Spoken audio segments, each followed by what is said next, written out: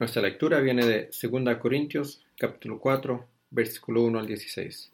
2 Corintios, capítulo 4, versículo 1 al 16.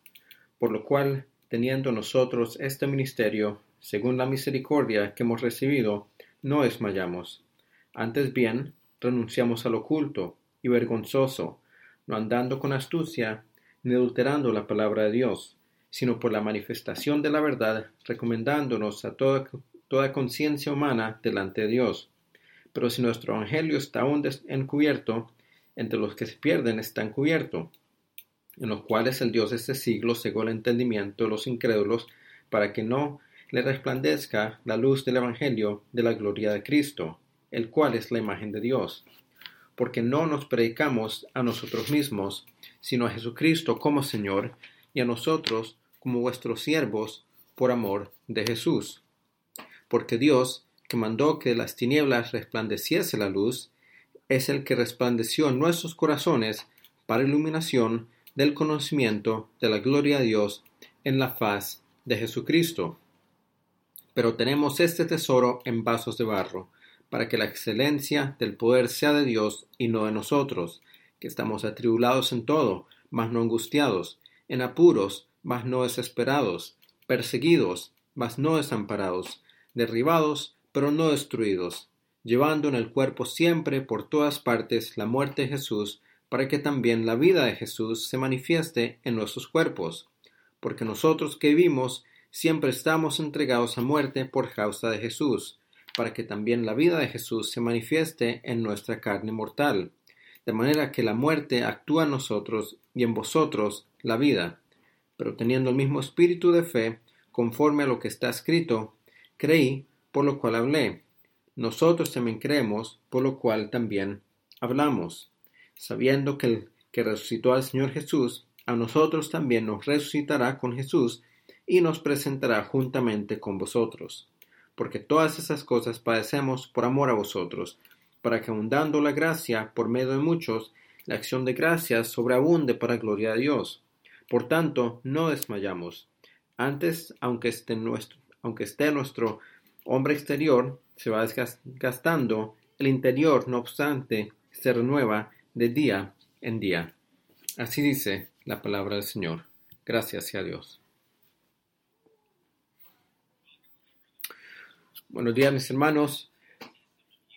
Me agrada verles los lunes a los viernes en la mañana durante nuestros tiempos de oración. Han sido tremenda bendición para mí. Pero eso, al mismo tiempo, causa que yo quiera estar con ustedes más pronto. Vamos a terminar nuestra serie de Más que Conquistadores el día de hoy. Y el pastor Joe nos va a introducir de nuevo a 2 Samuel, empezando en el capítulo 12.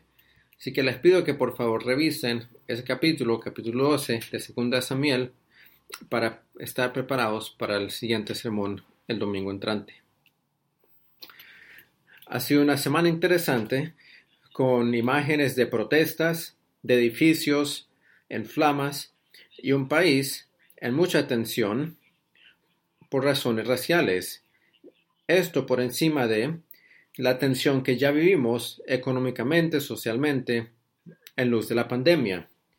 Pero reflejando sobre esto, recordé una escena del Señor de los Anillos.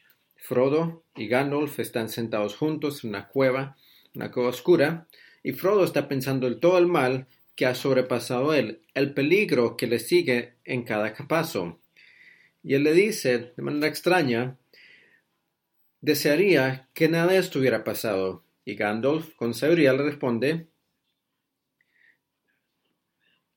algunos han vivido sin ver estos tiempos, pero eso no es para nosotros decidir. Lo que sí es para nosotros decidir es qué hacer con los tiempos con los cuales vivimos. Hay otras fuerzas trabajando en este mundo, aparte de la fuerza o la voluntad del mal. Tal vez esta semana te sientes un poco como Frodo, pensando sobre tu situación, sobre tu vida, desanimado, deseando que nada estuviera pasado. Y a cierto modo, reconocemos que Dios está controlando todo, tiene un propósito para todo, la situación que vives, pero muchas veces ese propósito es difícil de entender y encontrar un consuelo.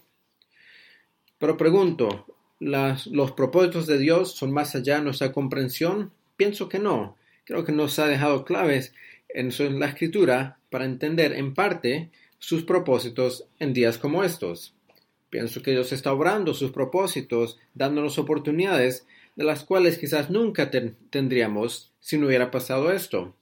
Así que el día de hoy quisiera que veamos en la luz de la Escritura el propósito de las tribulaciones. ¿Y quién más de aprender esto sino el apóstol Pablo, en quien el Señor dijo que él le iba a mostrar lo que tenía que sufrir para su nombre? ¿Y cómo es que usa el Espíritu de Dios para enseñarnos a nosotros sobre la tribulación? Así que hoy quisiera que consideremos 3 propósitos de la tribulación. Número 1, para manifestar la vida de Jesús en nosotros. Número 2, para preparar una recompensa eterna y también para encomendarnos como ministros del Evangelio. Pero antes de considerar esto, hay que anclar el capítulo 4 bajo su contexto.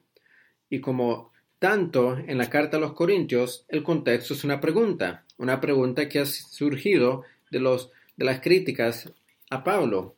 La pregunta no es registrada, pero podemos razonar que a lo mejor era algo así. Entonces, ¿dónde están las recomendaciones de Pablo? Sus cartas de recomendación. Tenemos cartas que hablan sobre nuestras credenciales. ¿Dónde están las de Pablo? ¿Cuál es la implicación de esto? Deberían de escucharnos a nosotros y no a él. Bueno, Pablo respondía a esto recordándoles de un escenario en el Antiguo Testamento. Es un momento glorioso cuando Moisés, por segunda vez, descendió del monte donde se había encontrado con Dios y tenía 2 tablas en las cuales, con el mismo dedo de Dios, se escribían los 10 mandamientos. No había duda en ese momento que el mensaje de Moisés venía de Dios. Pero supongamos por un momento que la misma pregunta se le hizo a Moisés que los críticos de Pablo se le hicieron. ¿Dónde están tus cartas de recomendación? ¿Cuál es tu prueba de que Dios te ha enviado? Moisés solo debería haber levantado aquellas tablas para responder esa pregunta. Ahora Pablo, él usa aquella ilustración respondiendo a los corintios diciéndoles, las cartas de Moisés eran tablas de piedra escritas con los dedos de Dios. Mi recomendación es vosotros, no escrito a mano, no escrito en piedra, pero por el Espíritu de Dios y en corazones humanos. Si las tablas de piedra fueron las de las cartas de recomendación de Moisés, un pueblo con un nuevo corazón, un pueblo con el Espíritu Santo, un pueblo en el cual Dios ha escrito su carta en sus corazones, ellas son las cartas de recomendaciones de Pablo. La iglesia de Corintio era un pueblo transformado, aún con sus luchas, porque la palabra del Señor estaba escrita en sus corazones. Y eso fue lo que le dio la credencial al apóstol Pablo. Los corintios a lo mejor se habían preguntado, ¿cómo validamos que estamos en Cristo? A lo mejor será verdad de Efesios, de Filipos, pero no de mí. Tal vez piensas esto de ti. ¿Cómo es que mi vida manifiesta la vida de Cristo? Fallo tanto, tengo tantas luchas.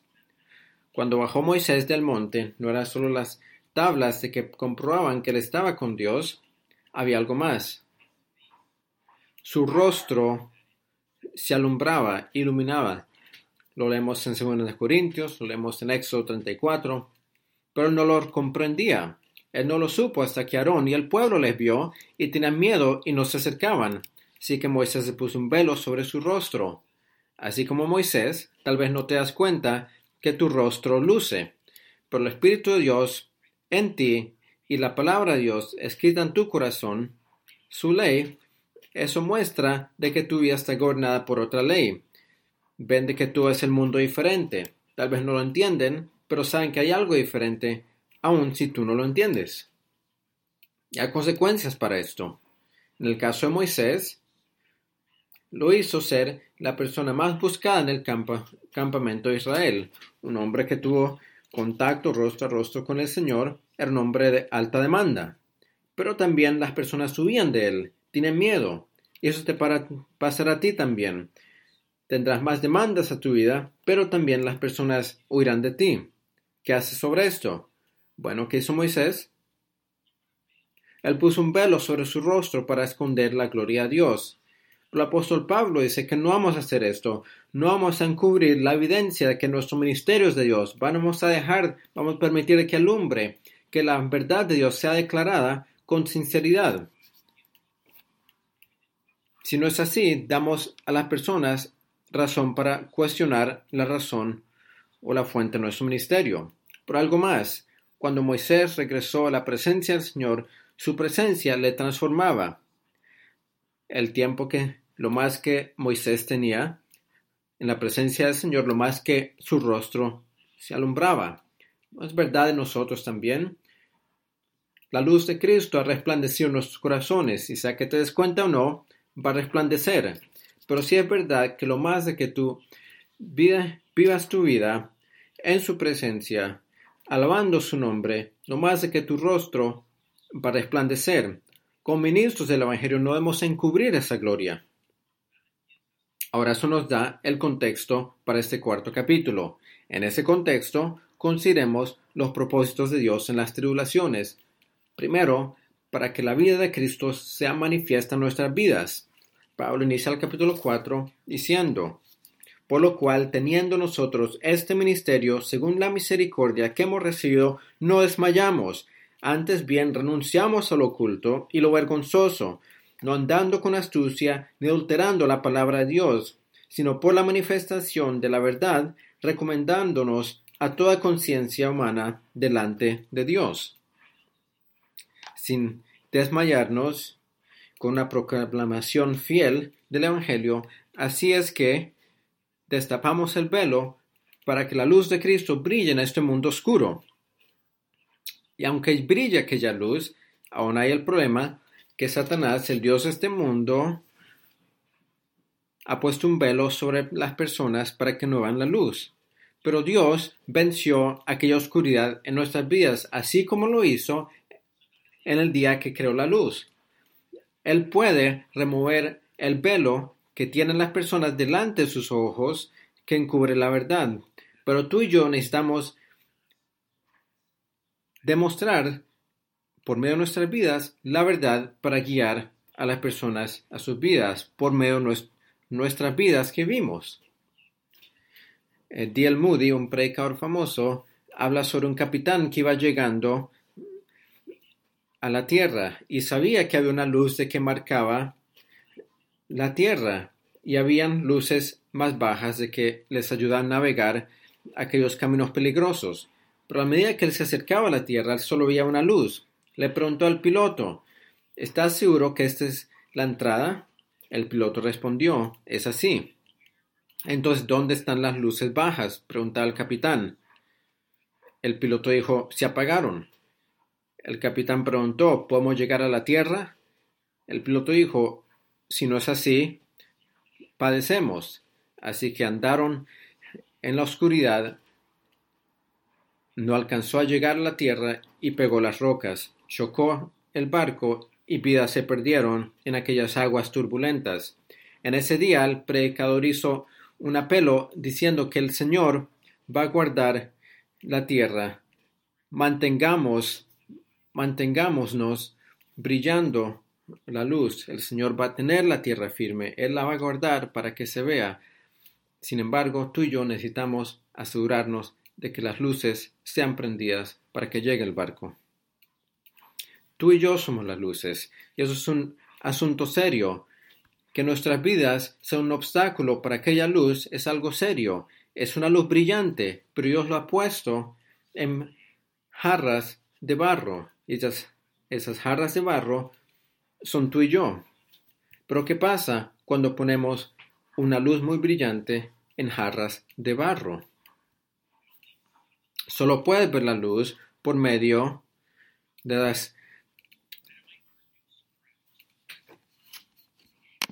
solo por las aperturas. Y por eso tenemos en el capítulo 4, versículo 8 al 11, atribulados en todo, mas no angustiados, en apuros, mas no desesperados, perseguidos, mas no desamparados, derribados, pero no destruidos, llevando en el cuerpo siempre por todas partes la muerte de Jesús, para que también la vida de Jesús se manifieste en nuestros cuerpos. Porque nosotros que vivimos siempre estamos entregados a muerte por causa de Jesús, para que también la vida de Jesús se manifieste en nuestra carne mortal. Algunos de mis hijos han tenido el privilegio de ir a un campamento en Estados Unidos, un estado llamado Wyoming, que está sobre unas montañas. Y es un lugar hermoso. Ha sido una experiencia para ellos. Pero lo que sobresalta más para ellos es ver cada vez al hombre que dirige el campamento, porque él exhibe a Cristo por medio de su amor, de su bondad. No he tenido el privilegio para conocerle, pero escucho los reportes. Y este hombre gana su vida haciendo esculturas usando la madera. Y su trabajo es muy conocido, es buscado. Y últimamente él estaba lejos de su casa cuando recibió una llamada de su esposa diciéndole que su taller estaba encendido. Sus herramientas se estaban quemando. Todo se estaba desapareciendo. Él registró esta historia en un video. Y él decía, cuando le llamaron y le dieron la noticia, lo único que él podía decir era la palabra Señor. Pero en ese momento el Señor le trajo una canción a su mente, recordándole que su verdadero tesoro no estaba en el taller, sino en el cielo. Cuando oí esa historia, yo pensé, es alguien, aquella persona a la cual yo le quiero oír, al cual yo quiero escuchar. Es una cosa hablar sobre la paz de Cristo, sobre su amor, sobre su bondad, cuando toda tu vida parece estar perfecto. Pero es algo diferente cuando puedes cantar, puedes alabar al Señor, cuando tu vida está en llamas. A esa persona yo quiero escuchar, a esa persona yo quiero oír lo que ellos tienen que decir, porque yo veo la luz brillando por medio de las aperturas. Te veo afligido, pero no estás desesperado. Te veo atribulado, pero no angustiado. Te veo perseguido, pero no te ves como alguien desamparado. Esa es la vida manifiesta en la carne. Así que las pruebas y dificultades producen las aperturas de las cuales la luz de Cristo puede brillar por nuestras vidas. No encubramos esas luces por medio de las quejas, por medio de las frustraciones. Es un proceso que Dios ha puesto porque por medio de ellas es que nuestro Señor brilla su luz a un mundo que está en tanta necesidad. Es una de las razones por las cuales el Señor permite estas tribulaciones y aflicciones. Por el segundo punto, Él permite estas tribulaciones para que nuestro enfoque esté más allá de lo terrenal y a lo eterno. El apóstol Pablo dice en el versículo 16, capítulo 4, por tanto no desmayamos, antes aunque no esté nuestro cuerpo exterior desgastándose, el interior no obstante se renueva de día en día, porque esta leve tribulación momentánea produce en nosotros un cada vez más excelente y eterno peso de gloria. No mirando nosotros las cosas que se ven, sino las que no se ven. Pues las cosas que se ven son temporales, pero las que no se ven son eternas. La mayoría de nosotros evaluamos lo que es verdadero por nuestros sentidos. Así que es difícil que seamos motivados hacia Cristo sin usar nuestros sentidos. Por eso le agradamos por medio de la fe. Por eso no podemos agradar al Señor sin la fe. Pero vivir en fe es no vivir de acuerdo a nuestros sentidos. Pero aún así, en aquellos que viven por fe, esa fe tiene que ser ejercida, o si no, también podemos estar viviendo solo por aquello que es terrenal. Así que es por medio de la agencia, de las tribulaciones, por medio de las aflicciones, de que nuestros ojos son guiados hacia lo eterno. Y eso es lo que vemos en el 5º capítulo. Porque sabemos que si nuestra morada terrestre, versículo 1, este tabernáculo se deshiciere, tenemos de Dios un edificio, una casa no hecha de manos, eterna en los cielos. Esto no es para que podamos escapar de nuestras vidas y simplemente esperar que el Señor regrese y que podamos escapar de este desorden. No es así, es para que tengamos oportunidades las cuales no tendremos en la eternidad. Y eso es lo que vemos en el capítulo 5, versículos 9 y 10. Por tanto, procuramos también, o ausentes o presentes, serle agradables, porque es necesario que todos nosotros comparezcamos ante el tribunal de Cristo, para que cada uno reciba según lo que ha hecho mientras estaba en el cuerpo, sea bueno o sea malo. Como lo saben, cada creyente estará delante del trono de juicio. Sin embargo, no será nuestros pecados que están delante de él, porque ya han sido, porque Cristo los tomó, Cristo los recibió, Él murió por ellos. Este juicio es para nuestra recompensa, por lo que hemos hecho en nuestros cuerpos, nuestro cuerpo terrenal. Es solo en este cuerpo terrenal de que podemos ganar o podemos tener recompensas eternas. Es solo en esta vida que puedes invertir en recompensas eternas. Eso es de motivación para nosotros, porque leemos en Lucas 12, donde está tu tesoro, ahí está tu corazón. Y pregunto, ¿tu tesoro está allá o está aquí? Responde esta pregunta y te digo dónde está tu corazón. ¿Cuántos de nosotros podemos decir que nuestras esperanzas, nuestra ambición está en el cielo? Pablo podía. Él había visto el cielo. Él había sido llevado al tercer cielo. Había visto cosas que ni siquiera se podían pronunciar. Y ahí estaban sus sueños, ahí estaba su ambición, ahí estaban sus deseos. Por eso él laboró mucho más que cualquier otro siervo, porque en aquel día que él iba a estar delante del trono de juicio, estaba delante de él.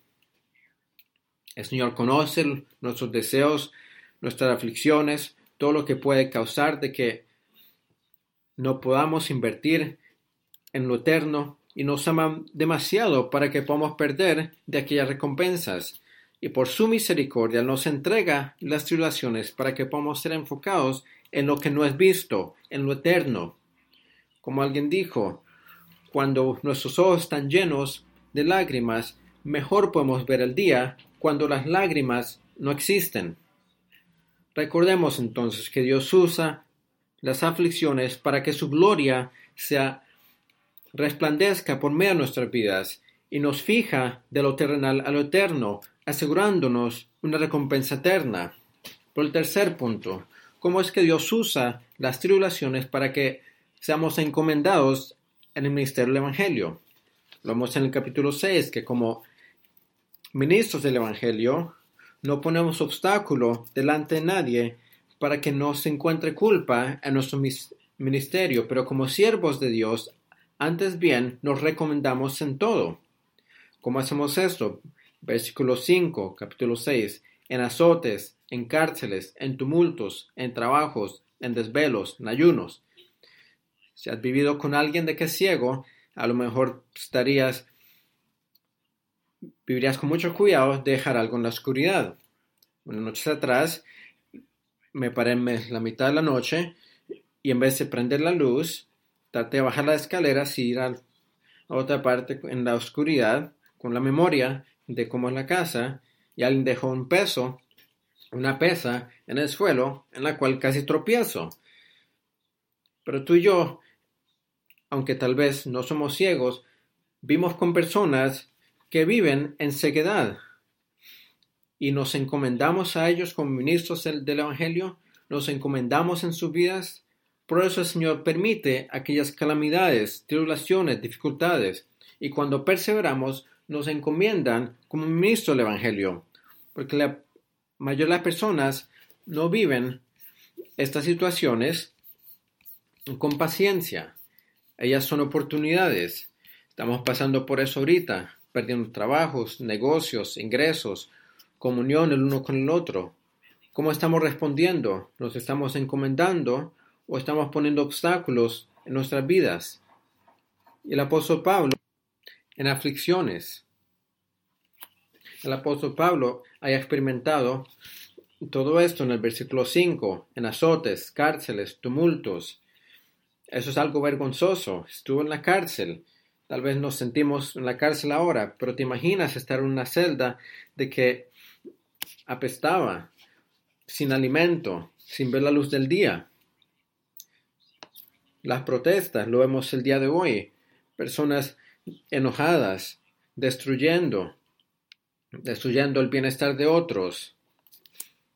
Los desvelos, los ayunos. Esas eran las consecuencias del cuidado que Pablo tenía sobre las iglesias.